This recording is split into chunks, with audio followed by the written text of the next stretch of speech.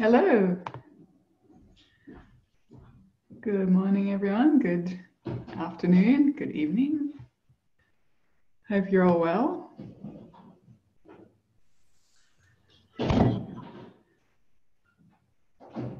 Just give me a sec. How are you all? Good? Indifferent?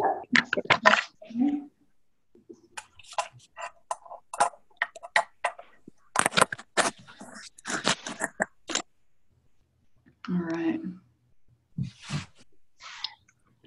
Hi, everybody. Morning. Afternoon. Yeah, evening here. You guys all well? I just got a virus test today. And it was like I was watching her explain it to the person in front of me in the car. It was one of the drive-through testing sites, and I was like panicking as I watched her be like, "You gotta spin it more." And I was like, "Oh God, this sounds terrifying." It wasn't as bad as I thought it was going to be. We have a bunch of free testing sites. I live in the San Francisco Bay Area in California. We have a bunch of free testing sites everywhere just to like get a lot of people. But very interesting. Yeah, I was tested a couple of weeks ago because I had like a slight sore throat, and where I live, they're asking anyone with any kind of symptoms of a cold to get tested. And it was like intense for a couple of seconds there, like way up. Yeah, but all good.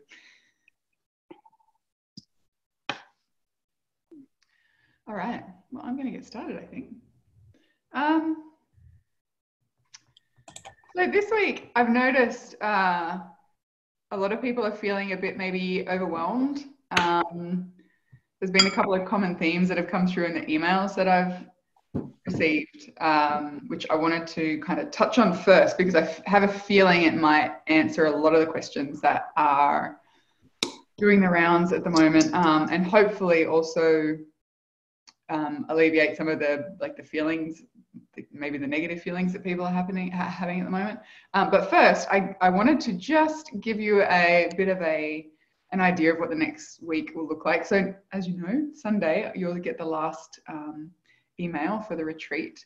And next week is our last week of lessons. But the Sunday following that, I'm actually going to send you another email that will have a link to a workbook that includes all of the worksheets from the last 6 weeks, as well as links to all of the yoga replays and all of the replays of these calls, and any other links and the Facebook group and any other links that we've sort of covered in the last month.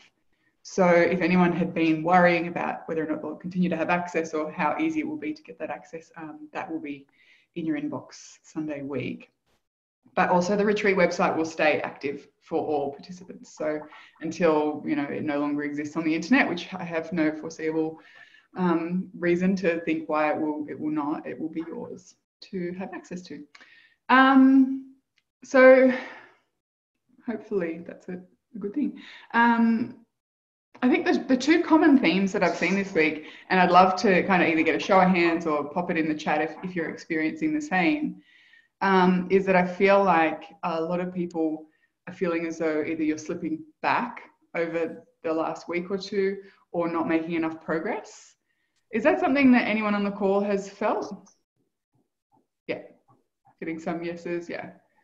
And I guess I wanted to start there because, first of all, like, it's really common. I think that in the retreat it's common, but also whenever we're making changes to the way we live, it's common.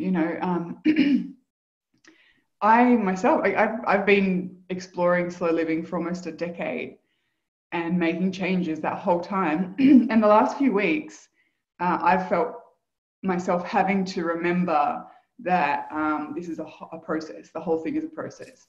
I've found myself kind of reverting back to that really negative headspace of blaming or not being good enough, or you should know better by now kind of personal judgments, and it stems from things as simple as, like, I've dropped my morning rhythm back to the very, very, very basic of most basic rhythms, and basically the only thing that is slow about it is that I take a couple of minutes in bed in the morning to just lay there and think, not meditate, not journal, not do anything other than just think for a few minutes.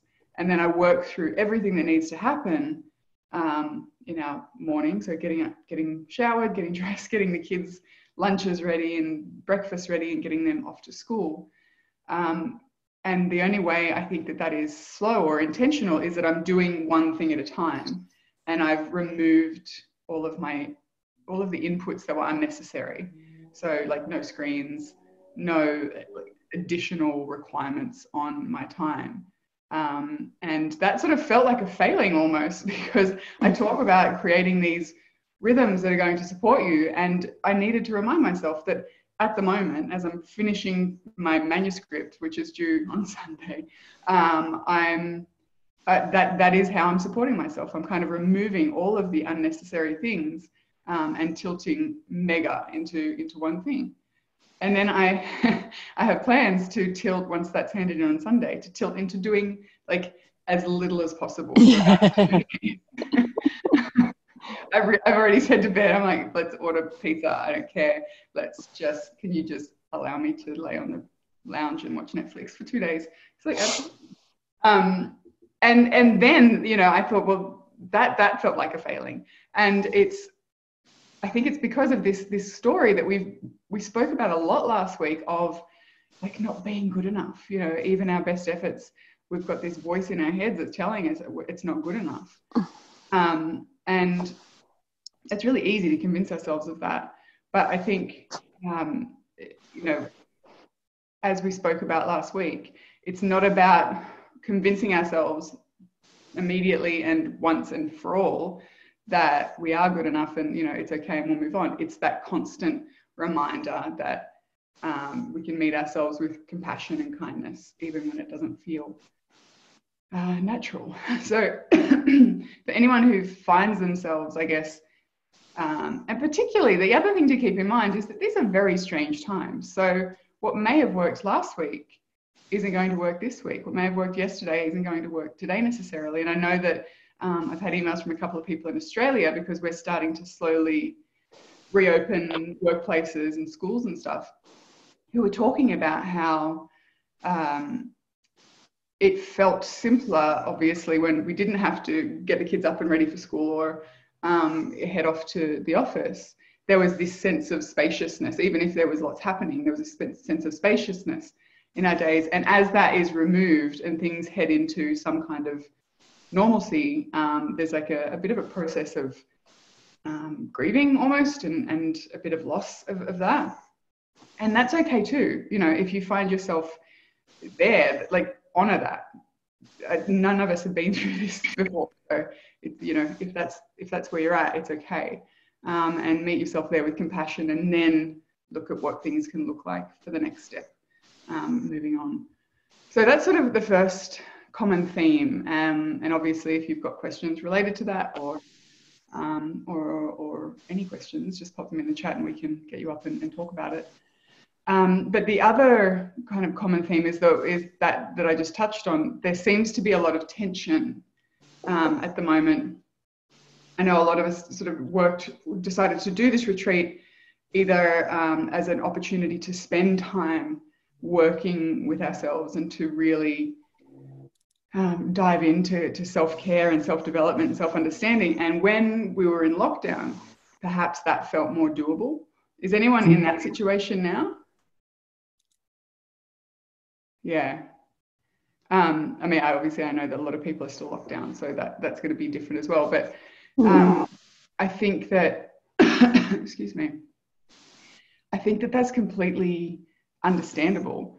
And the thing that I like about this week as a way to kind of dig into that tension is that, for me anyway, it's given me a very clear indication of how countercultural it is to slow down, and how countercultural it is to stop and notice and pay attention. And it's really going against the status quo. And I can see, and I know a number of people who've emailed me can also see, that the status quo is trying to force its way back. And there's a lot of tension that people are feeling as a result of that. So if that's you, you're not alone. I'm certainly feeling that same way myself. But I'm also kind of using that realization as fuel to start really pursuing change in the way that I'm living my life. You know, I like the idea of being a bit rebellious. I like the idea of saying, well, if the world's going to speed up, I'm going to be the person here who sits down for a minute and watches you all. And I kind of like the idea that there is like a countercultural element to something as simple and as difficult as slowing down and paying attention. Of course, the danger with that is we can want to rush into slowing down. You know, I used to, when I first started simplifying my life, so I started with decluttering, I wanted to be like the best minimalist in the world, and I wanted to only have like 10 things, and I wanted to do it as quick as possible. And it was really interesting to see how that status quo of you know, achievement and goal and bigger and better and faster and higher, it had infiltrated my desire to even to simplify my life. And I think that in our desire to kind of create a new normal over these coming weeks and months, I'd caution against trying to change everything at once. You know, it's okay that it takes time. What we're doing, what this whole process of the retreat is, and what the process beyond the retreat will be, is like a gradual stripping away and unlearning almost of all of those stories that we were talking about last week, the stories that we're told that keep us feeling not good enough. And like, there's no shortage of those stories. So I guess it's my hope that this week's sort of art of noticing becomes like an antidote almost to that, one that you can pick up and play with for a minute at a time, or, you know, 5 minutes a day, or whatever feels doable for you. And in that same way, do what James Clear says, which is reduce the scope and stick to the schedule, even as you find yourself getting back to work, or the kids have been back to school and things getting, you know, time filling up again. There is always going to be an opportunity to just stop for a moment and pay attention. So hopefully that kind of allays some of the fears that I know people have brought to this week in the last couple of weeks of not being good enough. You know, that's not something that you need to continue to beat yourself up about, because you're here and you're asking questions and you're paying attention. And that awareness is the beginning of change. So now I have a few questions that came through on email. I've had a coffee and a half and I feel like I've run a marathon. I'm sorry, I'm all up here. Anyway, belly breathing. So I had an email from Sarah, who has a couple of really great questions, actually. Is Sarah on the call? Sarah T? No. Okay. So the first question is actually about week 4, but I wanted to talk about it because it was very much related to what we were speaking about just now, which is week 4. I didn't get around to writing a letter, but I thought a lot about it and had some breakthroughs. The easiest self-criticism to focus on is self-image. That's certainly the case for me as well. She said her first question is, how can I tell the difference between my inner mean girl and constructive criticism? And I think that's a really, really good question, because that's probably one of the biggest criticisms, I guess, of this idea of like taming your inner critic is, doesn't that also shut us down to the possibility of making improvements to ourselves that are good for us, that we want to make? You know, and that finding the line between the inner mean girl, who is sometimes very shifty and will make it sound like she's saying these things because, you know, she wants you to be your best, but in fact what that actually does is make you feel really crappy. And then you have your inner guide, I guess, who is more intuitive and who is all about offering you solutions or suggestions of things that you really do want to change. And for me, I think the difference is what those two voices is telling you. For me, the inner mean girl is essentially telling me that I'm broken. And the inner guide is telling me that I'm worthy of feeling how I want to feel. And the words that can be used can sometimes be quite similar, and that's quite confusing, I think. But, and I do think that, in some instances they're different sides of the same coin. But when I am being, I guess, spoken to by my inner critic, I feel small. I feel less than, like I feel unworthy. I feel beaten down or broken or just crappy about myself. And when I'm hearing from my inner guide, there is some seed of genuine truth there, and like a desire to see me feel the way I want to feel, if that makes sense. Like both can be uncomfortable and both can sometimes make you upset. We don't always want to hear from even a very well-intentioned voice that is saying, this is what you deserve to feel. Sometimes sometimes I like to, or I end up sort of setting myself in this sort of self-flagellation mode. And in that case, I don't want to hear from my inner guide. But that's not to say that what that inner guide is saying is not valid, because it comes from a place of support and love. So for me, it's kind of tapping into physically how I feel when I've got that dialogue happening, and both dialogues will offer changes. They will suggest shifts that we can make. But how is that making me feel? Am I feeling small? Am I feeling like that churning, horrible kind of shame spiraling feeling that I get when it's an inner critic that's making me feel less than? Or is there some seed of truth, some recognition, that like that zing that we spoke about in week 1? And that's always a really good indication to me of how much of this I might want to listen to. And then sometimes just picturing my inner critic as a puppy helps as well, as we spoke about last week. Just give it a pat on the head and say, okay, thank you for your input, puppy. So, I mean, I hope that helps, Sarah. Just looking at the chat. Does self-image always refer to your physical self, or is it how you're perceived by others and yourself overall? It's a good question. For me, it's both.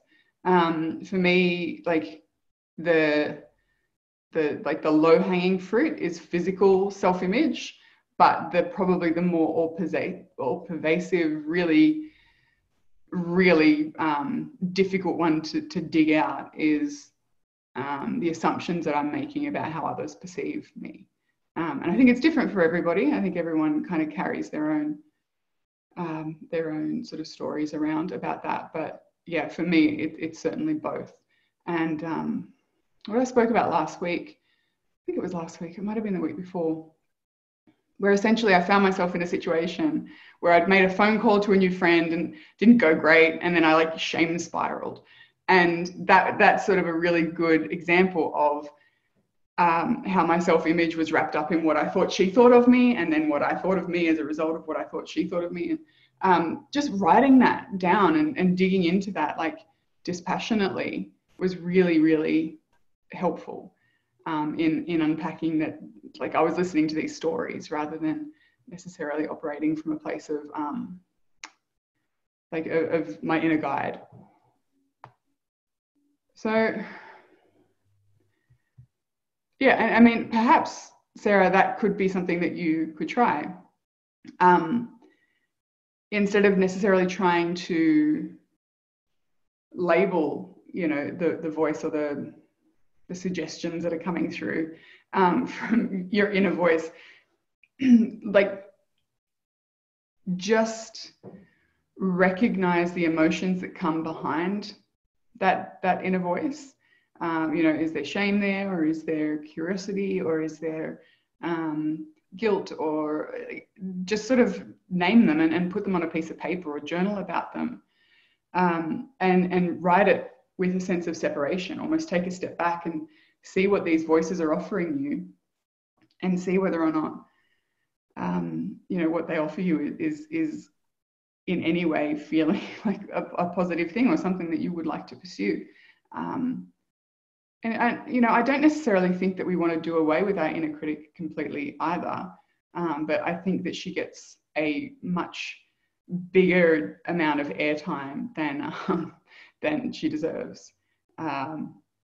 Yeah, you know, from conversations that I have with people, we very rarely spend time worrying that we're hearing our like inner cheerleader too often. It's always the inner critic that gets the fair share, the lion's share of our attention. And Sarah did sort of follow up, and she said maybe it comes down with self-compassion and meeting yourself where you are.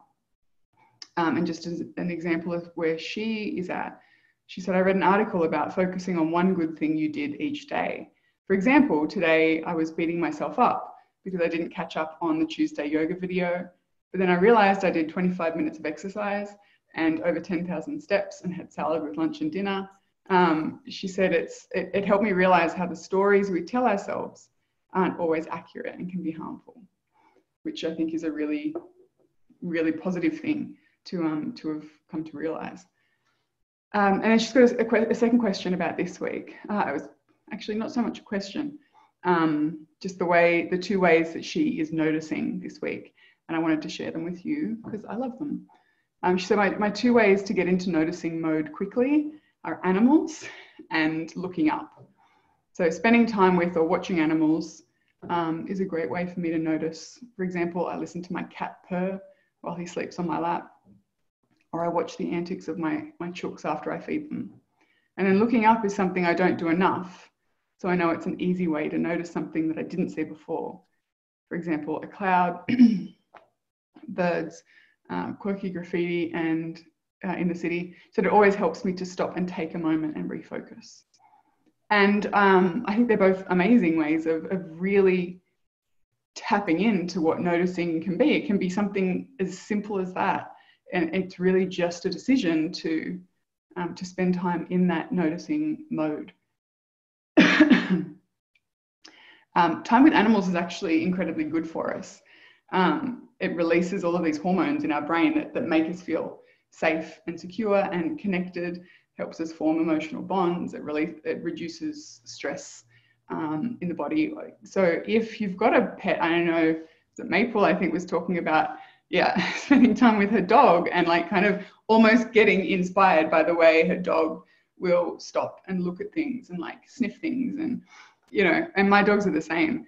So maybe if we just kind of get a little bit more inspired by our pets as well, and take that, you know, like dogs get up and they just take a sec to stretch their front legs, and then they stretch their back legs, and they turn around in a circle and, you know, sit back down. Or cats are the best at that sort of activity. So even taking an opportunity to be inspired by your pets or someone else's pets. I mean, don't steal them, but you can watch them and pat them and do things like that. So I just, yeah, I thought that was really lovely. Now Katie has sent me an email as well. Is Katie on the call today? No. Alrighty. Laura, I like that suggestion. Ask if a good friend would say it. You mean in terms of differentiating between critic and inner mean girl? Yeah, I think that's a really, really helpful way of looking at it. Or would you say it to a friend as well? Would you speak like that to someone you care about? So Katie found herself sort of struggling a little bit with the act of noticing, particularly when paired with doing an activity. Like I know one of the suggestions that I made in the lesson video was to turn an everyday, like mundane task maybe into a mindful moment. So one of the examples that I gave was hanging out the laundry, cycling through your senses, just seeing what you notice.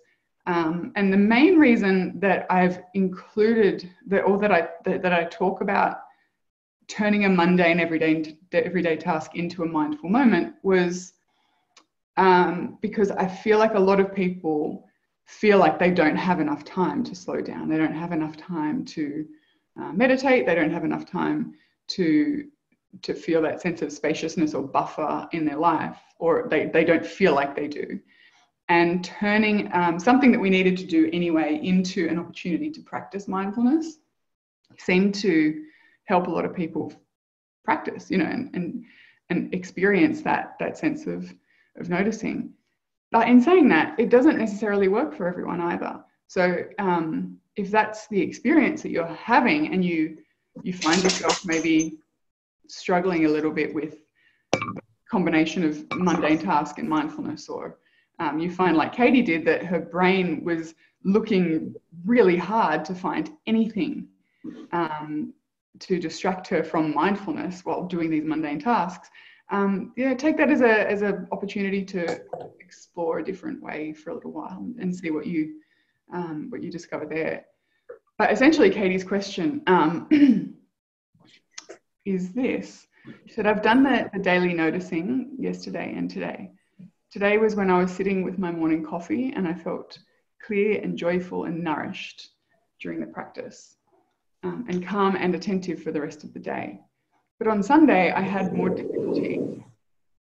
When I was practicing, whilst putting the washing on the line, I was trying to notice sound and smell and sense, but found myself suddenly more enthralled with matching the colour of pegs to my socks or lining up the towels perfectly. It's like my mind was seeking any problems in overdrive to fight against me, just trying to be mindful. I did still have a pleasant time, but I'd like to try and use this tool while conducting little tasks. But right now, I feel like I can only do it while I'm sitting still. Maybe I'm not doing it right. Do you have any advice for this? You're totally doing it right, first of all. There's no right or wrong. It's what I think you'll find actually is that experience on the Sunday when you were noticing your brain trying to come up with reasons to not be mindful, is that you were noticing. It didn't look the way that you thought maybe it would, but that was noticing in and of itself. You were paying attention to what was happening in your head, what was causing that frustration or that sense of agitation. Sorry. And, I think that's progress. So one of the things that I never realized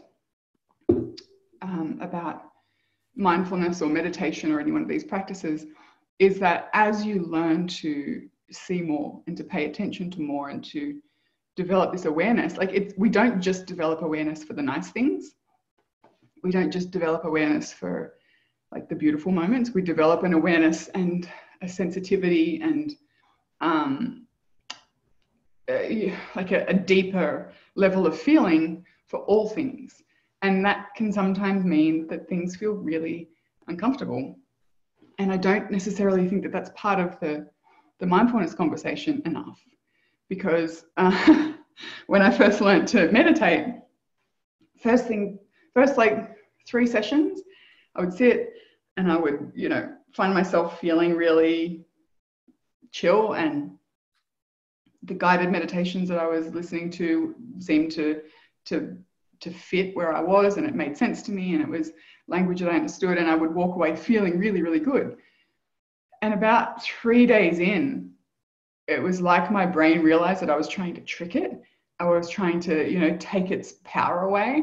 And the second I sat down to meditate, it was like a tidal wave of thoughts and all these things that I had no idea were even in my head started piling in. And it was like that for weeks. I thought I'd done something wrong, or that I was doing the wrong kind of meditation, or, there was something that I was failing at. And it was actually just awareness. I was just developing more awareness. And it was really uncomfortable. It was not a pleasant experience, but I found over time, I learned to separate my thoughts from my actions or my reactions.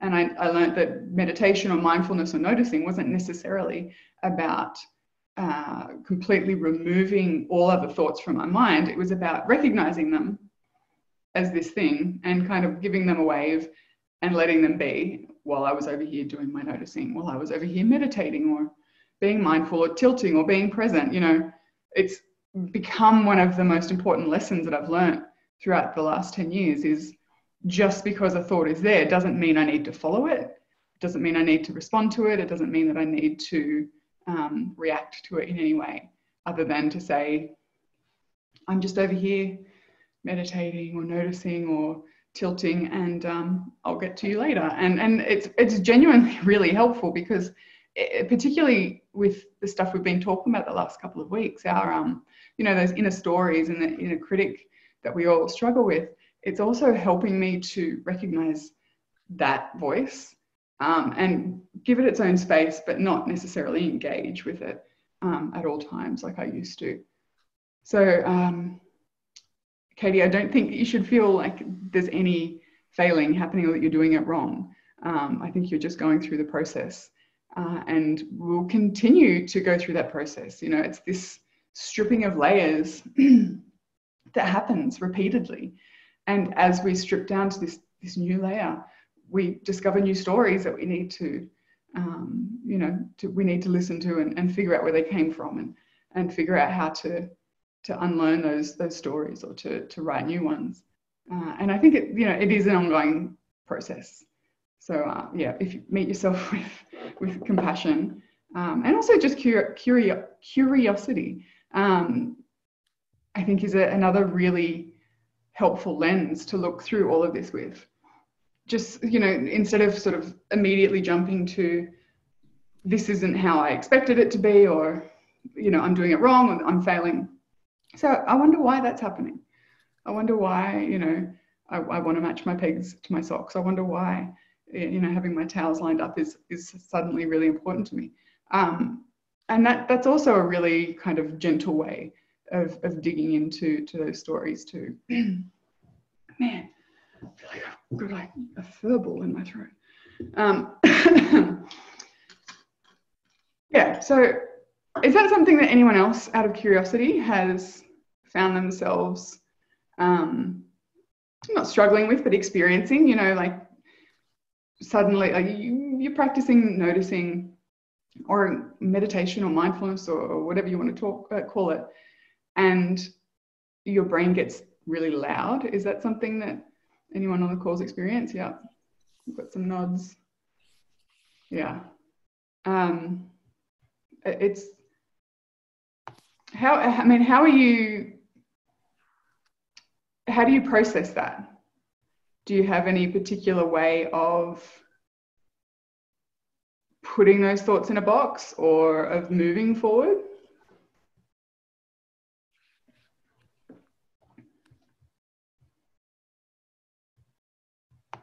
Okay. I'll come back to it.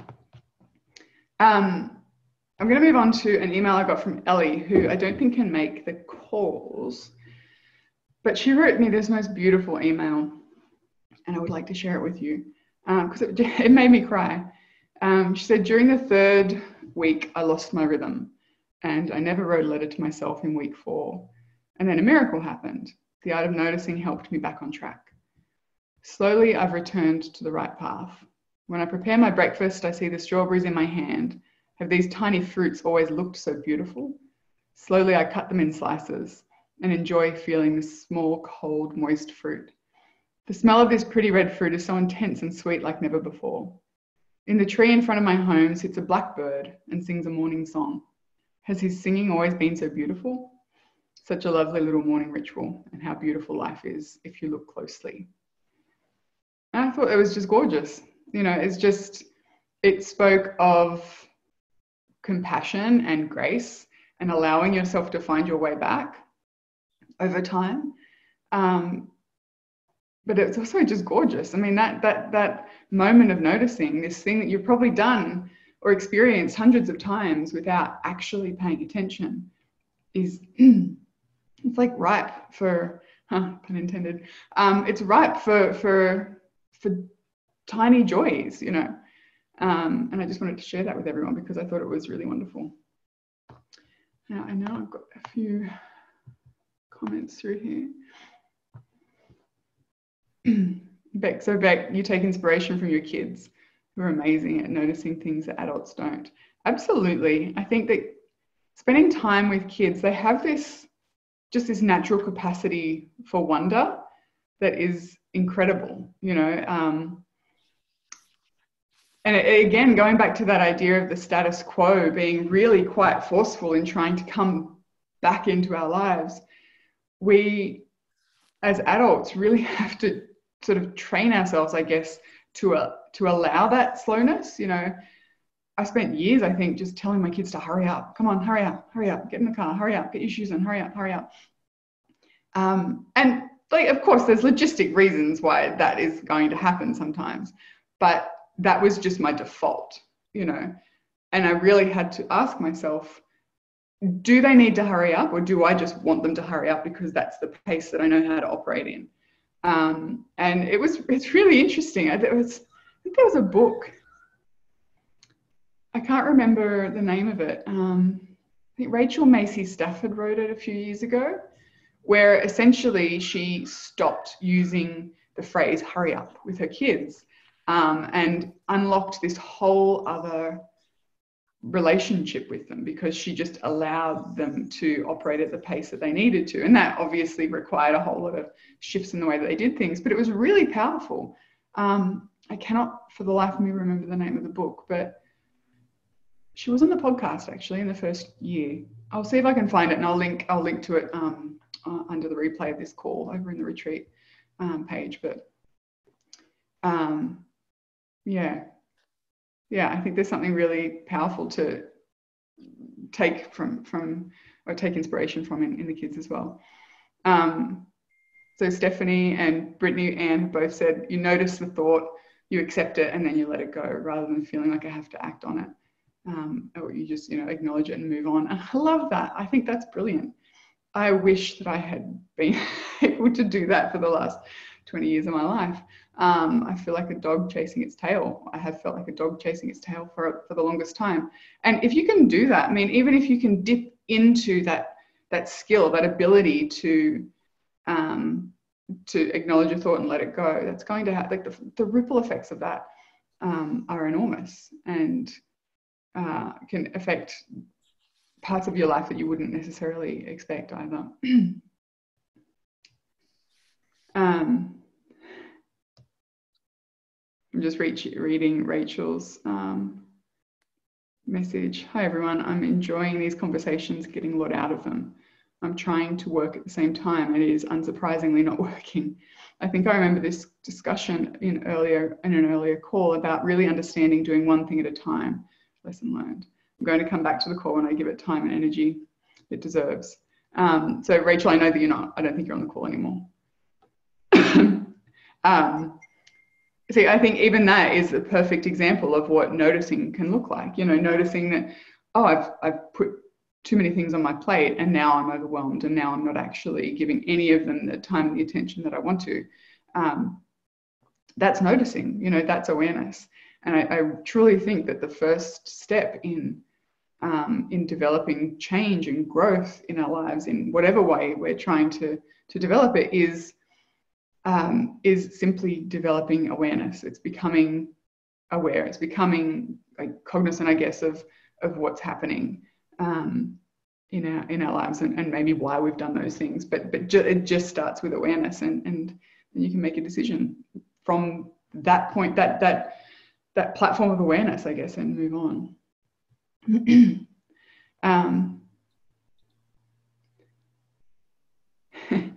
So Angie, it might have been only love today. Yeah, thank you. So Angie, I think that shows an incredible amount of awareness, actually, that you're like, I want to do some noticing, but there's too many things to notice.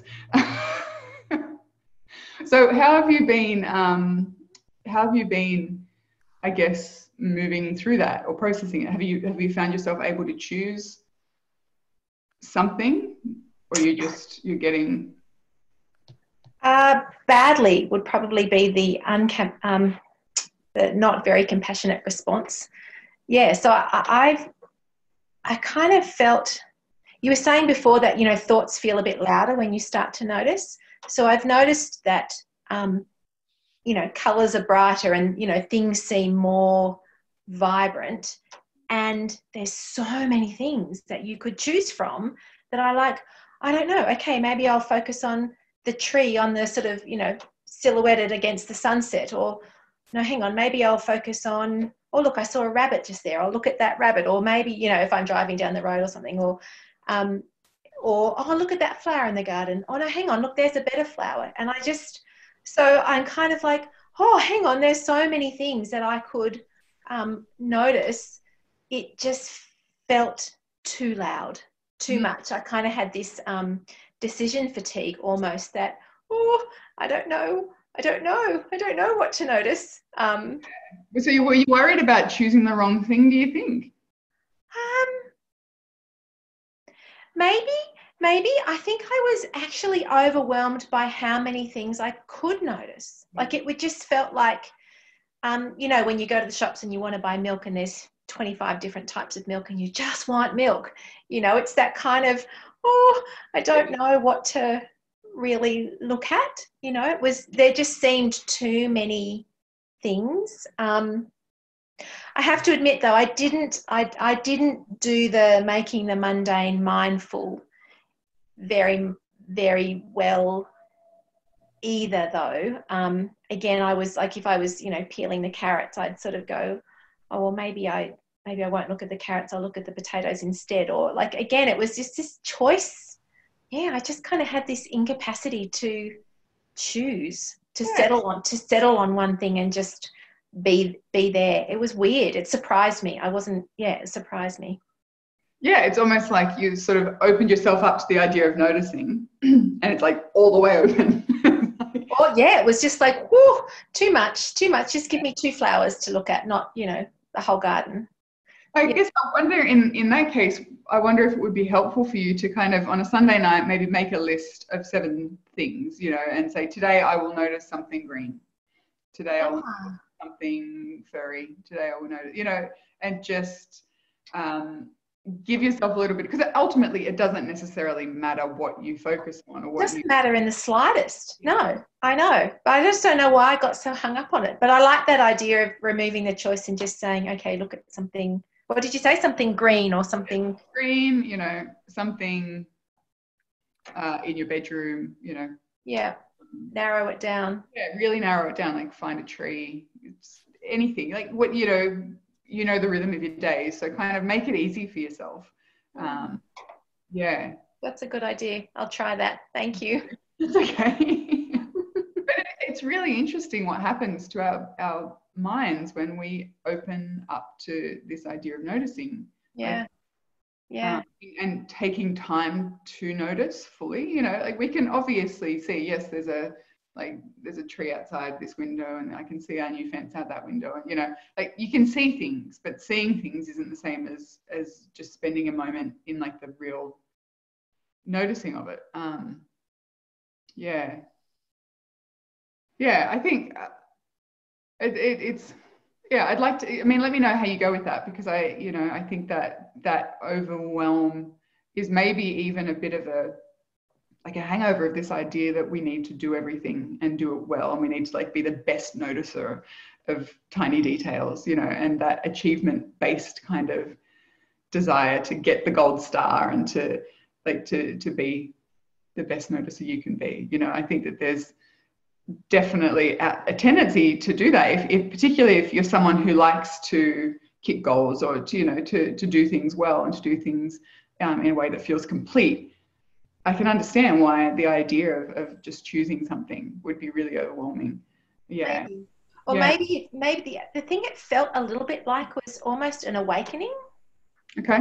It was almost a wow, you know, there's all these things there that I just didn't see before, and now if I have to choose one, I can't choose. So there is a choice fatigue, but I think the initial feeling for me was just an awakening. It's like, you know, like you hear of stories of people who, you know, have never been able to hear something before or see, you know, their sight is restored or whatever, and suddenly, you know, the whole world opens up. It felt a little bit like that kind of like someone had turned the light on. Yeah, and I mean, that's probably also a really valid part of the experience, isn't it? Yeah. Like it probably won't last, like that recognition that there is so much to see and so many details that we've walked past a million times before and not paid any attention to. Like that can be maybe a catalyst for shift. It would be, I think it would be helpful to direct your attempts to spend time noticing a little more. But also, I don't think that it's a bad thing to have had that. I like the way you described it, like as an awakening, as that moment of realization, because that can fuel change for a long time. That sense of, remember when I was overwhelmed by how many things there are to notice? Remember when I was completely floored by all the tiny little beauties that I hadn't paid attention to? Like that's important, and it could be that is actually a moment that drives you forward, but it's probably also quite uncomfortable to start with. Yeah, I know Beck said she's had the same experience and tried to narrow it down a bit by picking a focus. Yeah, so I mean, other examples, Angie, like how, like Beck has said, how the light reflects or how the wind moves something, and just find something that speaks to you and try that. Kate said that the garden is a great place to notice the world. I agree. That's where I do a lot of mine at the moment. So scents that are accentuated, differing lights, cloud formations, beating rain on the foliage. It's very beautifully put. My biggest challenge is getting out of the garden. Yeah, me too.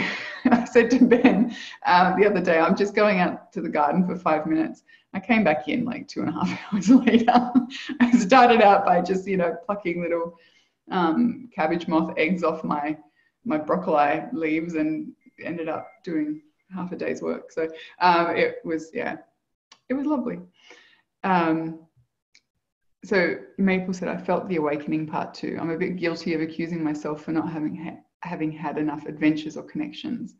Then today, when I was doing the noticing exercise in my living room, I was overwhelmed with all the stories each item brought me when I really looked at it. It was incredibly humbling. It made me feel confident in what brought us to even have a living room to put all our things in. That's all, like, what a cool place to land with that, Maple. That's amazing. I mean, there's so many layers there as well of what you just shared. Like, not only you were aware of and noticing the stories you were telling yourself about, not having enough, adventures or connections. So you were aware of that, and then you allowed yourself to, I guess, push back against those stories and look what you found. That's amazing. Yeah.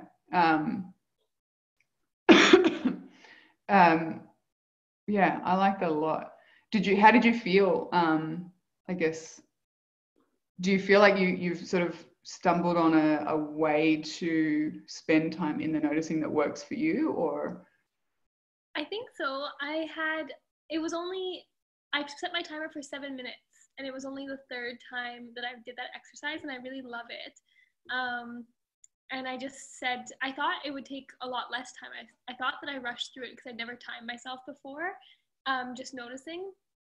And then I realized it took so much time to kind of go through every item that I could see. And I'm not sure if that's the right way to do it, but I like doing it like that. What I see, I go through and I notice. And your living room, like, I think everyone's living room has, like, that's where we put all of our main things, our things to do and our mementos. So it was a lot of fun kind of going through, and I didn't get through everything. I was remembering things, and then I made kind of mental notes of things, but not like, I feel healthy about it. It wasn't like a list making thing. I just said, I should pick that book up again sometime. I loved going through that book. Or actually there was a wedding that I missed last summer because I was working out of province, and I realized there's a picture of my partner and the groom, and I realized looking at the picture that I didn't really ask about the wedding. I was like, I didn't live that experience through my partner. I can't believe I should ask more about that, because that was a very significant event to them. So yeah, just little things like that. I love that. I think that's, there's definitely no right or wrong way to do that. So that's obviously something that has lit you up, like the way you're speaking about it, the way, like the experiences that you've had, the things that you've recognized. that, notice that. And I think that's sort of, we were talking about our inner guides before, and that intuitive kind of ping of recognition. Listening to you talk about that experience, to me, that sounds like you found something that really is an incredibly beautiful and powerful kind of exercise in noticing, and then noticing what you notice as a result of that as well. Yeah, that's really cool. I like that a lot. I was going to message you that I really loved that exercise. I haven't tried the breathing exercises too much, but that one really works for me. Oh, good. Awesome. Thank you. I'm glad. Now, I have an email here from Lenka, but I know you're on the call. Did you want to come in and talk about how you're feeling? All right. Oops. Hey. Hello. How are you? Good. It's been interesting few weeks, especially here in Sydney. It's like it's freeing up all the restrictions. So for us as a cafe, it's making things. It's coming back, which is great, but it's also bringing lots of pressures and stresses that we had before it kind of slowed down. And it's like we are trying to not slip back into the hamster wheel of doing things, and not to, keep just like trying to chase our tail. But it's crazy. It's crazy. So it's like when we did the week of tilting, I decided that I needed to tilt back into work, because it was just the time when it was kind of time when we wanted to introduce back our menu and our food, and people were like more out. So we were like, yeah, we should like train the new staff and do all these things. And it was a good thing to do, definitely for the business, but it just felt like, wow, this is crazy. And this is exactly what we didn't want to get back into. But it kind of like felt like, but we were like, yeah, that's okay. That's for like week or two, it's fine. But now it's 3 weeks in, and it just feels like nonstop. And we are trying to we really need to pace ourselves to don't slip back into the craziness of like running around like a crazy person, and just like being really, really mindful of the choices. The good thing it came out of this was like we tried to limit our encounters, like our social encounters. Yeah. Because we are really social, but in the cafe we see our customers like every day. We talk to a lot of people, and so we decided to do just 2 evenings a week where we can see our friends, and the rest we are trying not to. We are just trying to be at home and not to plan anything, and that's been actually really great. I mean, that's a huge shift to make. Like, as you said, you're in a person-facing kind of business, so you're constantly socializing with people through work. And then as social people, there would be no off, and maybe pre-lockdown, that might have been how you felt things were. Yeah. So I think making that shift, that's huge. And you probably haven't settled into that new kind of rhythm enough yet to have experienced the benefits of that fully. Because I think like being in New South Wales, where some of the restrictions are easing, but things keep changing. I feel like every day there is a new announcement of things shifting and gradually opening back up. And like, I feel like the ground that we're all walking on is still shifting a lot underneath our feet. So it's really hard to feel steady. So I definitely think that it's amazing that you and your husband have found that thing, that shift. And it's a very real and very like big shift to make, to giving yourselves that time at home, or that time together. It's give yourself the opportunity to settle into it, I think, before worrying too much about slipping back, because I think that's a huge change to have made from pre-lockdown life to now. Yes, we just feel like there's a lot of pressure from people.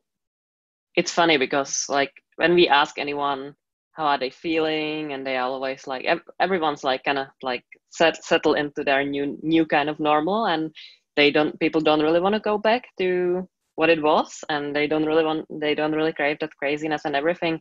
But they keep asking us, so when are you fully opening? When is everything coming back to normal in here so we can get it? But we are trying to explain to everyone that it's not gonna go back to normal because there's the social distancing. It's not worth for us to open the business fully just yet because it would just be so much pressure. But everyone's kind of putting everyone's kind of understand that they don't want to go back to normal, but they're but you should. And that's really, I find that really interesting at the moment. And I think we're going to find this for a while. Everyone would themselves like to keep this sense of slowness, but they want all of the services that they liked to have before and all of the coffee shops and all of the restaurants. They want them to go back to normal so that they have the choice, forgetting that behind each of the restaurants and coffee shops and retail stores is people who also want to have that sense of spaciousness. So I think that, developing a language around the way you talk about it to customers and just kind of sticking to that message over time, I think that will start to settle in. But having conversations like this with people and with your friends and family, that is really important. I think that's where the change is potentially going to happen. I think, but it's hard. I mean, having to repeat yourself over and over again to customers who are I want to go back to how it was. That's exhausting when you're already tired and already feeling pressured. So maybe have your line, and it sounds like you do, and just stick to it, and get you saying it a lot. Yeah, we throughout this last 3 months, we did 4 different letters for to display in the window to tell people, so we don't have to repeat ourselves, but it keeps changing. So it's okay, it's time for another one. Maybe hopefully this will be the last letter that you have to write for a while, and then you can just keep referring people back to it. Maybe. I think though it's also important to not worry too much about what we think that this new phase should look like, as much as it is to think about what we want it to feel like as well. And then because and what I mean by that is, I think that if we have in our minds a picture of what we hope this new normal looks like and what we think that is a successful version of our new normal, then we're going to constantly compare what the reality is to this idealized version of it. And that's hard. That will make almost everything feel not quite good enough, or, you'll be comparing yourself against this idealized version that doesn't actually exist. So instead, start thinking about what you and your partner maybe want things to feel like. Do you want to feel like you have the time and the space to have a cup of tea in the morning together before you head to work, or to sit down and have a meal together a couple of nights a week where there's no screens, you light a candle, you have a conversation, and you just take time. That sort of focusing on how that would feel rather than what that looks like, I think is a really important shift to make. And the other thing I think that it almost kind of kills me to say it, but what I've found is that a lot of people find the word slow, slow living, to be really rigid, and it can actually bring with it a whole heap of assumptions on what that looks like, and it can actually act against, your best interests. Yeah, it's actually, I think I love the word slow, and I love how it feels to me, and listening to your podcast for the last 3 years and everything. I just really found it really intriguing and love it. The thing is, my whole life, as growing up, I was always being mocked at being slow. So it's this so now you're slow and you're enjoying it. But I think that's kind of my default, and I was battling against it my whole life. Right. Yeah. So it's, I think that's interesting too, because we internalize this idea that on some level it's a bad thing, and we then feel like we need to, I like to embody slow, but I don't want to be slow, and a bit of tension there as well, I think. So if you find that even temporarily shifting your word that you use to describe the way that you're doing things to intentional, or, taking time, or something that feels maybe a little bit more flexible while you're in this really heavily tilting sort of phase of setting up your new normal in your business. It's a bit hard with the business owning thing, because like everyone we know owning a business is like running around like a crazy person, and we are just trying to like go against this reality while keeping the business growing and running, and it's like balancing these two things. And it's sometimes like all the time I feel like, oh, we could be doing more, we should be doing more, but at the same time we are trying to slow it down and not go that way, because I don't see many people who are running around like crazy business owners who are too happy about it, you know. So it's like trying to figure the balance between the life and the business, and ideally have some kind of something that works together. Yeah, I mean, and I don't think there's like a one size fits all answer either. I think it's what you're doing at the moment is digging and trying to find like the shape of this thing that you want to create. I don't know what to bring with me. It's hard. But, you know, Mommy. What? all right. So Laura said, and this might be applicable, Lenka, that her favorite advice was about including white space in your day as well. And that I've got a friend, Kelly Exeter, who is the world champion of developing like pockets of white space. And she's a business owner and a mom, a single parent. And she just carves out time in the morning, for example, 30 minutes. And she's got things that need to happen in that 30 minutes. Like, you know, she checks her email or makes a coffee and feeds the dog. But those things would take maybe 10 minutes all up. And she gives herself the gift of having like time in which to expand those tasks. And it makes her feel like she's operating at a slower pace, even though once her kids are up, it's just go, go, go, go, go until the kids are in bed. And she swears by it. She said that having that time, and it's still technically productive time, it means she's happy to get up earlier. She's happy because she knows that time is available for her to kind of expand into and take what she needs. So, I mean, that's the way she views slow when life is really busy and hectic as a business owner. I really like that. That's good. Like taking a little bit extra time with a simple task. Exactly. Yeah. And I mean, when you've got customers and things like that, that's not probably the best time to do that, because people are, they're happy to slow down, of course, unless they're waiting for something from something. And then they want it yesterday. So, you know, that's always an interesting irony as well. And you know what, I wish I had a crystal ball almost to see what the next 12 months is going to look like in terms of that conversation around slowness, because you're right. I don't know if anyone else on the call feels like this.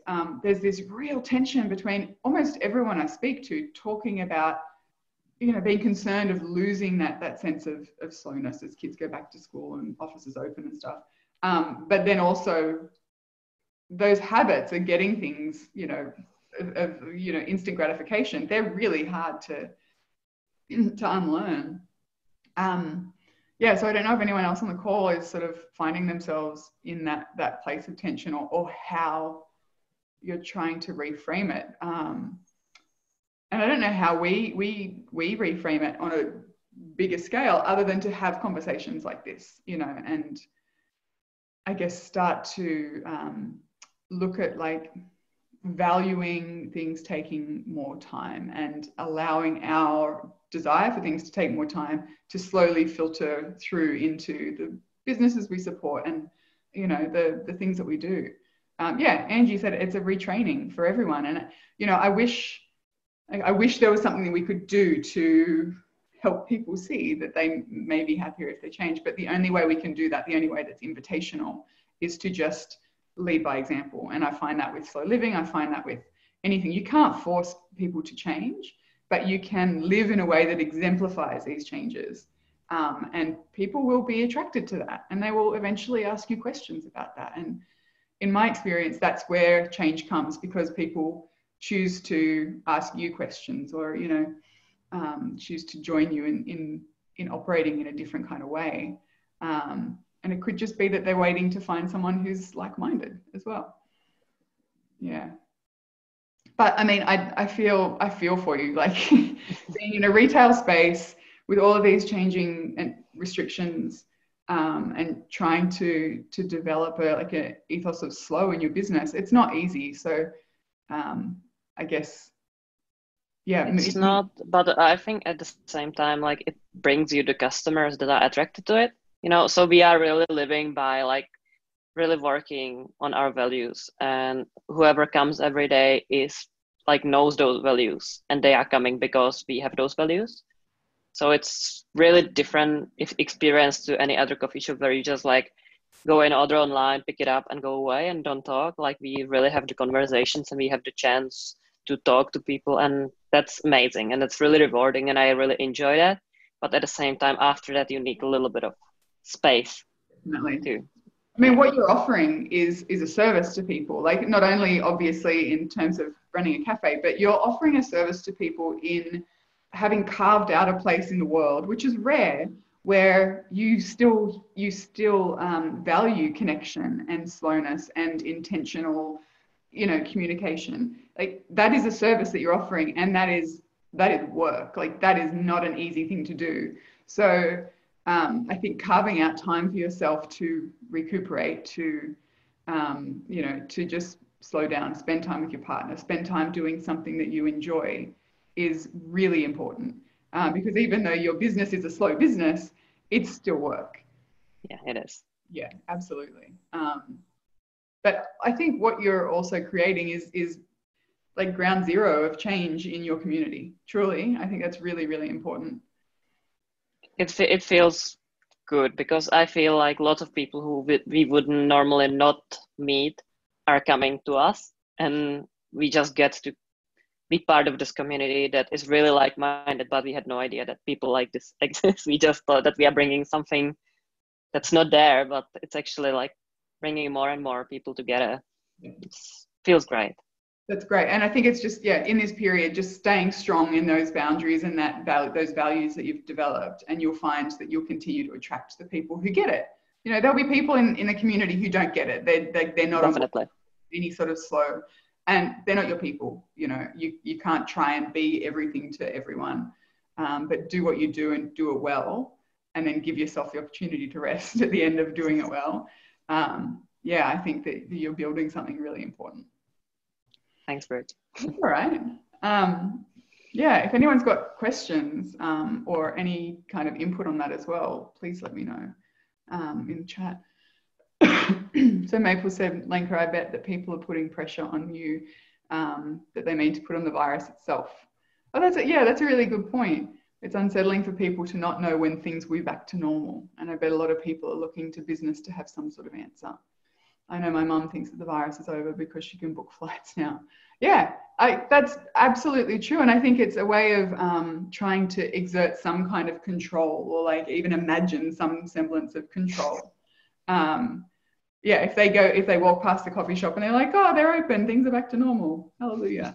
And that's, so, I mean, that's not necessarily going to make it easier for you in the way that you feel that pressure, but perhaps it will help you to view it differently. That this is not necessarily about you and changes that you need to make to the way that you're running the business, but that it's almost you're just a sounding board for people to try and find some semblance of control or normalcy, even if it's a new kind of normal. Yeah. That's a really good. We are really happy to be kind of like, bringing the positive inputs to it, but at the same time, there's certain limit. Like some people are like, oh, I heard on TV that I can sit down now inside, and we're like, yeah, we're not quite ready for that yet. And like trying to explain to every single person is a bit hard. Like it just gets frustrating. Yeah, and it's the opposite of what you want to be doing. Like yeah, exactly.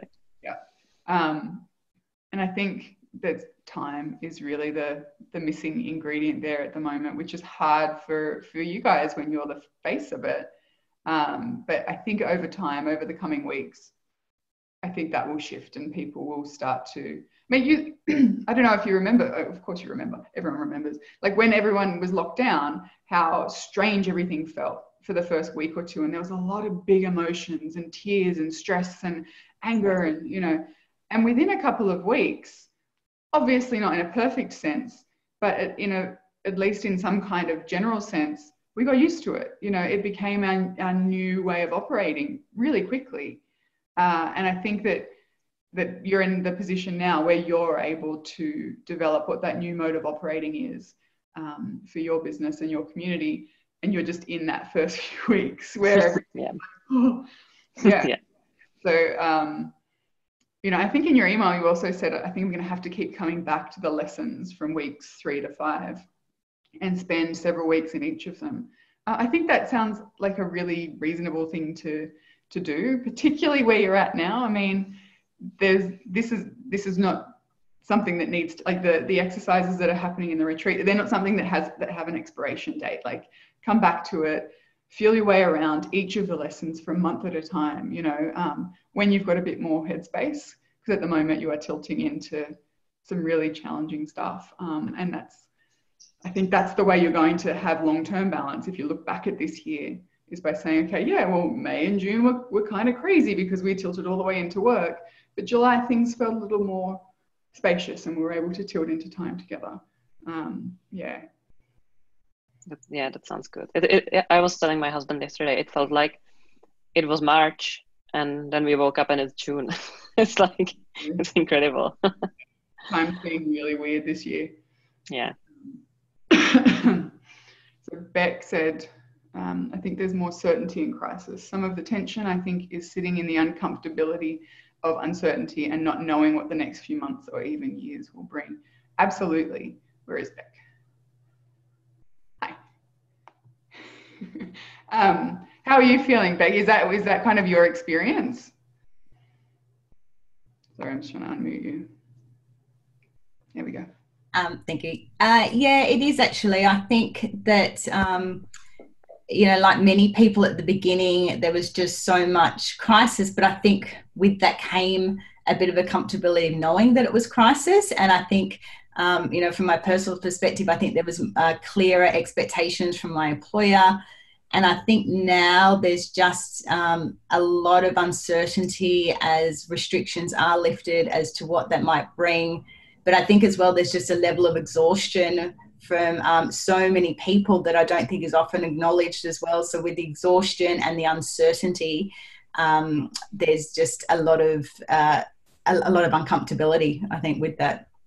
Yeah, and like that's exhausting. If you think about the up and down of certainty and fear and uncertainty and I think it was very interesting to me to see how quickly employers and organizations sort of came together and gave that clarity of what we expect. And from what I've heard in the vast majority of instances for people who are working from home, it was reasonable, because all of a sudden people who are parents who also are working from home had like 2 or 3 full-time jobs that they were trying to juggle. And there was an innate kind of humanity in the way that most people dealt with that I found really encouraging.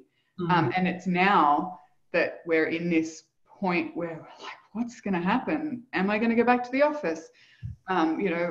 What is there any space for me to talk to my boss about working from home a couple of days a week?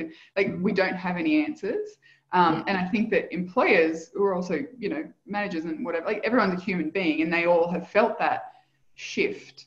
So it's sort of now where people are sort of stuck between going back to what was and perhaps forging a path towards some kind of new normal that is more uncertain, absolutely, but also kind of more exciting almost, I think.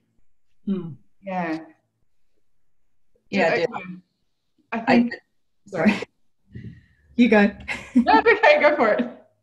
I was just going to say, I think it's just that thing with just, really not knowing as to, and, that phrase of, oh, it's business as usual, back to business as usual. It's like, but we can't go back. Like you can't unknow what we now do know, all the experience of the last couple of months. So I think that is just that, your word of tension, I think is really appropriate. There is just that level of tension as to what, and making sense of it. What does this mean in this new, again, it's the catchphrase of new normal. What does that mean? Yeah, exactly. I know, and I kind of, I sort of push back on that idea of back to business or back to the old ways of doing things, because you can't unknow, you can't unsee. And I think that, like we were talking about with Lenka, like we're in this period at the moment where it's all up in the air. And I think what's going to shake out over the coming 6 months or 12 months in terms of working from home setups, in terms of, you know, people being able to structure their lives differently, because now all the old excuses that, oh, we can't do that, that's just not how we operate, they don't stand anymore. Like those excuses don't stand. Of course, I think certain organizations and certain groups will want them to stand, and they'll be pushing really hard for the things to go back to how they were. But we can't unsee the changes, the good and the bad changes, you know. I think your point of sort of certainty in crisis was a really insightful one, because now, not the crisis is over, but it's shifting, particularly in Australia, it's shifting into a new phase. There's a lot more uncertainty that's coming with it, even though easing restrictions, I think, was trying to actually alleviate that. And I think it's maybe made people feel more uncertain, not less. But yeah, it's a very, very strange time. So Jess said, most of the restaurants in our town opened up a couple of weeks ago, but a couple of the very best ones, in my opinion, didn't open back up, and shared with the community why they made the decision to wait. It made me want to support and want to carry out from them even more. And I noticed that a lot of the community had more respect for them for not diving right back in like everyone else. Yeah, and I think, Jess, that's a really good point to Lenka as well. You know, just because you can doesn't mean that it's the right thing for you, for your community, for your organization, for what you're trying to do, to just jump fully straight back in. And I think taking that time, writing those letters every month as things change will prove to be a really positive thing, because again, you're attracting those people to your ethos and values. Yeah, it's a really good point. Now, does anyone else have any more questions? I think I've gotten through all my email questions, so I just keep laughing every time I see Jean's photo. I was in the middle of like, honestly, it makes me laugh. I was in the middle of answering a question when it popped up, and I'm like, am I? I thought I'd like lost my mind for a minute. Oh, I like your daughter's addition. That's awesome. Oh, yeah. Wow, might be the shortest call yet. I was gonna add, from I think a few weeks ago, someone asked about Instagram. I think Jean, you brought it up about like what to do about Instagram, and I thought I'd share an update. Brittany and I both deleted Instagram this week. Wow. After our big conversation about pillars, and we're feeling good. We were feeling good, but we deleted it this week. How are you feeling? Great. Yeah. I feel like today, like we deleted it 2 days ago, Brittany? I don't know, 2 days ago, 1 day ago, and like, yes, or maybe it was 2 days ago, and I messaged Brittany after we did the assignment about noticing, and we were talking about what we've noticed, and we've noticed that things like for other people it may be different. Like Instagram is just a good example, I think, because we use it the most, and it had harmful effects before, in that we were like wasting time, and we both felt like it wasn't fulfilling us. But then when we went back, we thought it would be a great way to connect with others and kind of represent us, like, you know what I mean, us individually, not us as friends, but us as people going back with more mindful intentions. But it could be different for other people with different networks. But yeah, then all of a sudden after the noticing exercises, I said to Brittany, I was like, I've noticed that it doesn't fulfill me. I spend a lot of time on it, and it's not going towards any goal I have. Not that everything that you do has to go towards a goal, but it doesn't make me feel good. And Brittany said she feels the same way, and so we both decided to delete it, and feeling great. I mean, and like perfect example of what noticing can bring. It, I mean, it's like it's a practice, you know, to pay attention to things or feelings or experiences or whatever, but it can bring awareness to other areas, maybe even unexpectedly. Yeah. And it's not to say, like, we both agreed, I think, I don't know, Brittany, I shouldn't speak for you all the time. We both agreed that we might go back. Like, it's not like we're like done forever, but it's just a nice break. And I want to fill you in all of, like, yeah, just because we did say what we said about the pillars and having an intention before, and now it's not good for us anymore. So maybe we'll go back with better intentions in the future, but for right now. Yeah, that's awesome. That's been my experience. So on and like every few months I will take a break, or I will come away from social media. And that's how I ended up stopping using Facebook. I took a break and then realized, like, I noticed that I felt heaps better about everything for not being on it.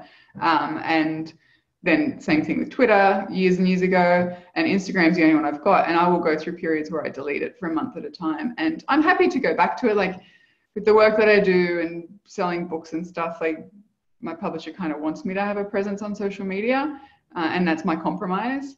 So taking it away and realizing if maybe my patterns had gotten a little bit too heavy-handed with using it, or I was relying on it for positive feelings or validation, taking that break is the perfect opportunity to recognize that and to notice that. And then when I do go back, it's through a completely different lens that I look at it and use it. And it feels manageable, like it feels sustainable. Yeah. I'm wondering if taking breaks is the only way to manage that, or manage it on that note. Like, I think that because we felt the same way, or I felt the same way, when I went back, it was like, it was refreshing. And I thought to myself, like, oh my gosh, like, this is going to be so great. I get to connect with new people. Like, this is the best platform. I feel so like ready to be on this on my own time. And it just like crept up, because that's what it's designed for. It's designed to consume you. So I think maybe actually taking long breaks is like the best human model. I think so, you know, and I think you can apply that to lots of things, you know, because it gives you an opportunity to reset and to recalibrate what feels reasonable as well. Like I found that over the Christmas break, I deleted my emails off my phone, for example, and I realized how often I used to just check it mindlessly with no intention of responding to an email or anything. It was just like a security blanket kind of thing. And removing it for 2 months, email for 2 months, didn't affect my productivity at all. And so I think recognizing that by taking that bigger break has been, for me at least, a really good model for changing behavior. Same thing with like drinking alcohol, for example. I'll often take a month or two away from drinking alcohol completely. I always feel good when I do that. But even if I come back and I have a glass of wine after a couple of months, my approach to it is different. Like I used to have quite a numbing sort of relationship with drinking alcohol. And if you take 2 months or 3 months away from something, you have to develop new ways of dealing with discomfort or, you know, stress or overwhelm.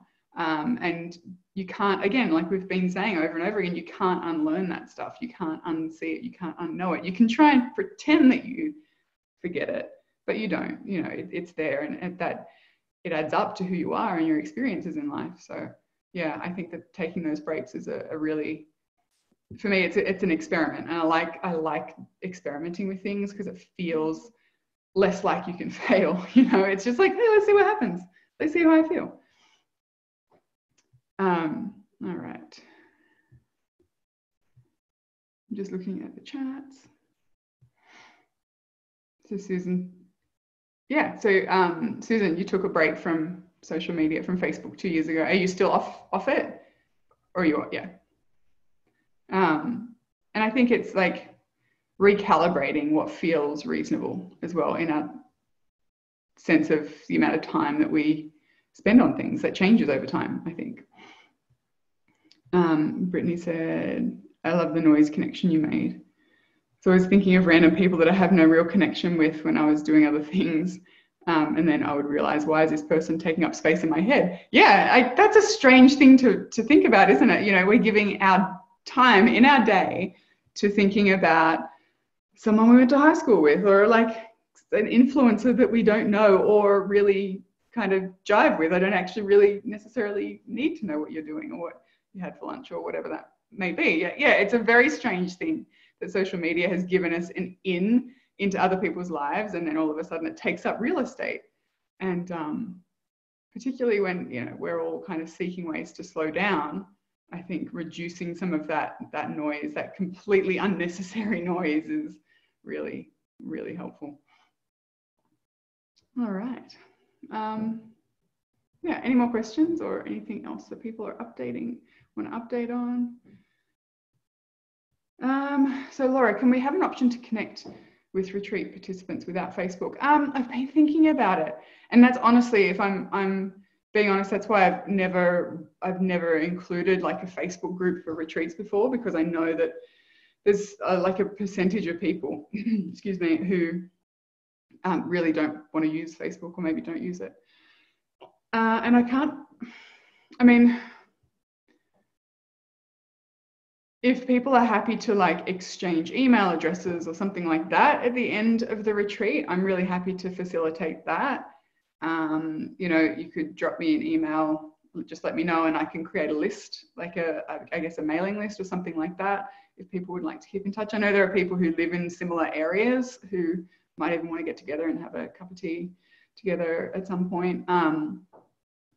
Yeah, I don't know. How do you guys feel about that? Like, obviously you can opt in or opt out in sharing email addresses, and maybe kind of sort of starting up I don't know, slow living pen pal. So Laura's just said I could organize a Zoom for a few weeks after. Yeah, I think that's a great idea. I think that's a wonderful idea. And then email as a non-social media option. Okay. Well, maybe if that's, just drop me, anyone who's listening to this obviously live or in the replay, just drop me an email to hello@slowyourhome.com, and I'll collate a list over the next week or so of people who would like to be put on that list. And then you guys could organize like a Zoom or something to catch up and check in. I think that's a really, really nice idea. Okay, lots of yeses. Awesome. And I know the Facebook page, like you've got a bit of conversation happening in there. But I know there's also a lot of people who don't really use it. So I think that's a really nice idea. Awesome. We'll leave that with me, and I'll have that. I'll probably set that up before the final email goes out, and make sure that that's all set up for everyone. But if there's no more questions, feel free to jump on and have a chat or say goodbye, to unmute yourself. But I think that might be it for the week. I've got to tell you, I'm how many hours away? My book is due, my manuscript is due on Sunday afternoon, and I'm like this close. So yeah, I feel like I've been writing and talking myself in circles the last few weeks. Publishing date, we're not entirely sure, but they're thinking March next year. Yeah, so that's exciting and daunting. It's a strange time. It's such a strange time to write a book about slowing down and changing the world. Everyone stopped and the world changed. Yeah, but I'm very excited. My kids are so excited. They're like planning like a celebration for Sunday afternoon. They're buying dips and cheeses, and yeah. I better finish, because I'll be devastated if I don't. Yeah, but I'm excited to get it out in the world eventually. Very different writing process to last time. Last time was just like telling my story. This time is a bit more research and it's quite different. But anyway, all right. I have to ask, Jean, did I meet you in San Francisco at my book tour event? I thought so. Yes, you met in Corte Madera. on the other side of the bridge. Yes, I came with my daughter. You did? And I remember she was all jealous of your daughter because she's like, her brother looks so much cooler than my brother. She's like, he's really cute. My brother's more annoying. So that's her main memory from the event. But it was really nice to meet you in person. It was really exciting for me. It was awesome. I loved that event. So my mum and dad, nieces were at that event. They to surprise us. I was so nervous before that event. I nearly threw up. Well, it didn't look like it. You were very calm and very poised. It was really lovely. Oh, thank you. No, as soon as I saw you in week 1, I'm like, I'm quite certain that I've met Jean before. Yeah. That's really nice. And congrats on actually hosting this through the last push of the book too. That's quite a challenge. Oh, thank you. Yeah, it was. I had to make a decision, obviously, a couple of months ago, whether or not I would bring the retreat forward, even though I knew.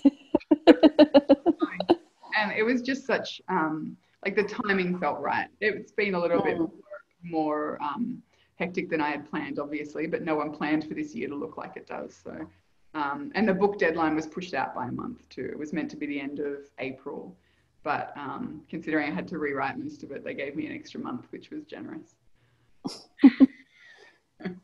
Did the pandemic help or hurt? I think ultimately logistically speaking, it made things tough, obviously, to have the kids at home and doing homeschool and, all of that kind of stuff while I had planned to be writing.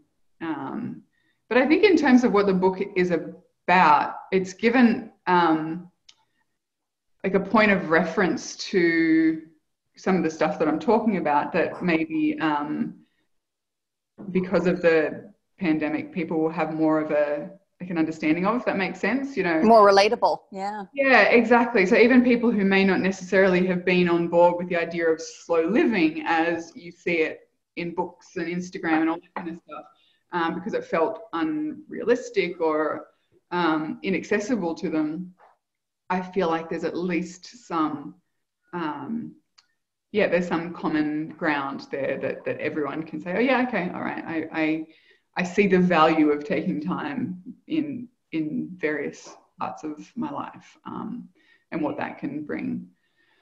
Yeah, and that's the whole premise of the book, is to strip slow living of all of its, because I obviously am an advocate for slow living, but I feel like as it's become more popular and mainstream, it's also become very commodified, and it's about more stuff and the way things look and the kind of life you live and where you live and what you wear and all that kind of external measures of slow. And as a result has become really kind of inaccessible to a lot of people, either because of time, money, or access. And I wanted to bring it back to ways that everyone could make changes in their lives, but also that the ripple effects of those changes don't just benefit us as individuals, they benefit like our families and our friends and our neighborhoods and communities. And in that way, I feel like the ripple effects are really powerful. So yeah, it'll be interesting to see if it lands. I mean, who knows, maybe by the time it's out in March next year, everyone will be on board the whole slow living thing. Maybe not. Yeah. But that's me. So has anyone else got anything that they would like to share, or I might bid you all a lovely farewell? I have something, Brooke. As a fellow gardener, I've been very distracted in the background because my son's girlfriend is a florist. Hang on, I'm not very good at this. Let me switch you around. So this morning, while we've been talking, she has got all the stuff from the flower market. Oh, wow. On the veranda, quite regularly happens. That's gorgeous. Oh, lovely Absolutely beautiful. Poppies are in season. I would be distracted as well. Sorry, should behave myself. But I knew you'd like the poppies. I absolutely love them. I'm trying to grow poppies at the moment. But I hope it's not in a windy spot. it is. Oh. Where we live is very windy. I honestly think the snails got most of them anyway. So. Have you got a very big garden? Yeah, we've got the front. At the moment, it's not being utilised, but the front of our yard is like the best positioned for growing veggies and fruit, and that's our.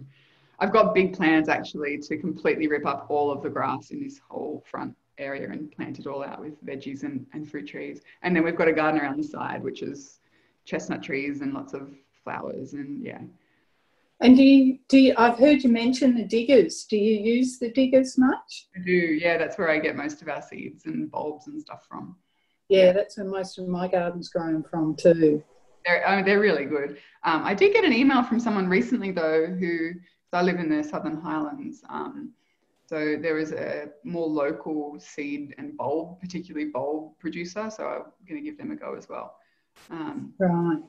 Yeah, but I love it. I could spend, quite honestly, 8 hours a day in my garden and not be enough. Yeah, right. I'm not very good at it, but I really enjoy it. But that's a great thing about a hobby, isn't Yes. it? You don't have to be that good at it, Exactly. just as long as you get out and have a go. Yeah. Well, my youngest son is a horticulturalist who works across the road at the Manly Golf Course, and his girlfriend's a florist who works 3 nights a week at the flower market. So, and before all of this happened, her big thing was events. And so she'd come home from things where they spend $80,000 on the occasion, you know, weddings, you know, it was just extraordinary. But most of the time it had the opera house and the bridge in the background, so it wasn't just your usual family gathering. But it's been an extraordinary thing because she started bringing things home as because they're going to throw them out at the end of it. So my garden's grown from this refuge of events that, and then if we can't use them, we just stick a free sign on them out the front of the house, and we're on a pretty busy road, so they never last the night out. And just that thing of being able to recycle them. It's been such a funny thing to watch these 2 kids that are 20 years old be such good greenies on. And actually, while I'm on that, I should tell you a story because it's a lovely story in the pandemic. One day she came home and she made all these bouquets, and they were, she had flowers left over, so she made up 12 bouquets and stuck them out the front of the house and put $5 bunch of flowers on them, and they were the loveliest bouquets. And so, you know, dads with kids came along and bought them for mum on the way home, and, you know, joggers and that, which it was really funny because we thought it wouldn't work because people thought cash was so dirty, but people always had their $5 in their pocket for their coffee. But the one that we really loved was this young kid came by, you know, not much older than Grace, and she said, "Can I buy 4 of them?" And she said, "You can buy as many as you like." And she goes, "Oh, I'd like to take one and give 3 to my neighbours."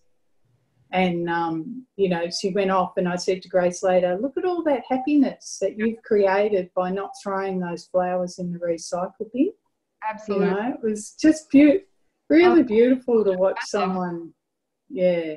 But like these small stories of kindness have been so up throughout the whole pandemic, I think. Like, and I found I had to train myself to look for the good news and the kindness. But the more you notice it, the more apparent the kindness that exists around us becomes. You know, we're talking about Instagram. There's a profile on Instagram that shares good news stories, and they're beautiful. They're just tiny little stories. And I found that even just dipping into sort of little good news, kindness sort of based stories like that has been really, really unifying. And I love it. I just love seeing that. There was someone who was around the corner from us who had a bucket of flowers that they cut from their garden, and they had a sign out saying, "Please take one if you need a lift." You know, if you need something nice to happen in your day, and all the teddy bears in windows and the rainbows in windows. And, you know, it just shows that we are really looking out for each other, and we have that capacity. And I think that the tendency used to be to think that things were getting worse and colder and crueler and meaner, and there's certainly reason to believe that. But when given the opportunity, it's just amazing to me to see how kind people are towards each other, and how much we're drawn to that as well. Yeah, thank you for sharing that story, Kate. That was beautiful. That's all right. Thank you. Maple, to answer your question, yeah, I will probably, the plan is to probably do another one in September. And then, so then from then on, it might be like twice a year. I'm not 100% sure, but that's the plan. Yeah. Because this has been wonderful. This is the first time I've done the retreat with Zoom, so I can see everyone, and I really, really enjoy seeing your faces every week. It's been really nice. All right, well, on that note, that's a good question, Jean. Reunion retreats. I have had a couple of questions about like kind of next stage sort of retreats, and I don't know what the reason I haven't is because I'm not, like, I feel like once you've got this foundation of slow living, what it looks like for people beyond that is so vastly different, you know, and I was curious about what I could offer in terms of sort of, bringing it back around to slow living in a way that would appeal or work for people. So if you've got ideas about what you'd like that to be, or what you feel like there'd be a need for or a call towards, let me know, because I have been considering it. I just didn't really know kind of where to start with it, to be honest. Yeah, okay. So just like a one-off.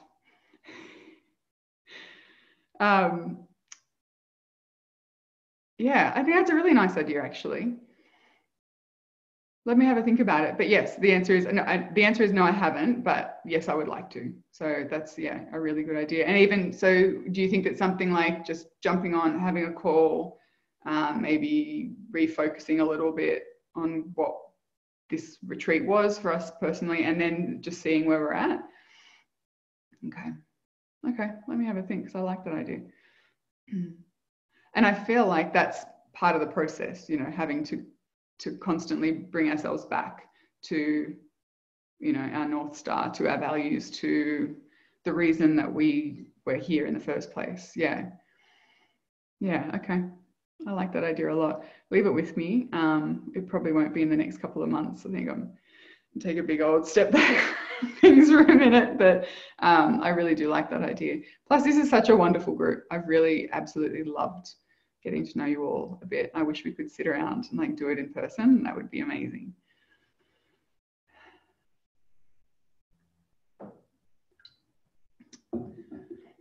right.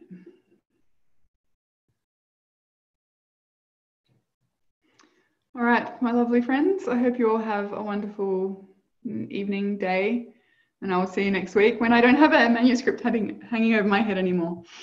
All right, I'll see you guys soon. Bye.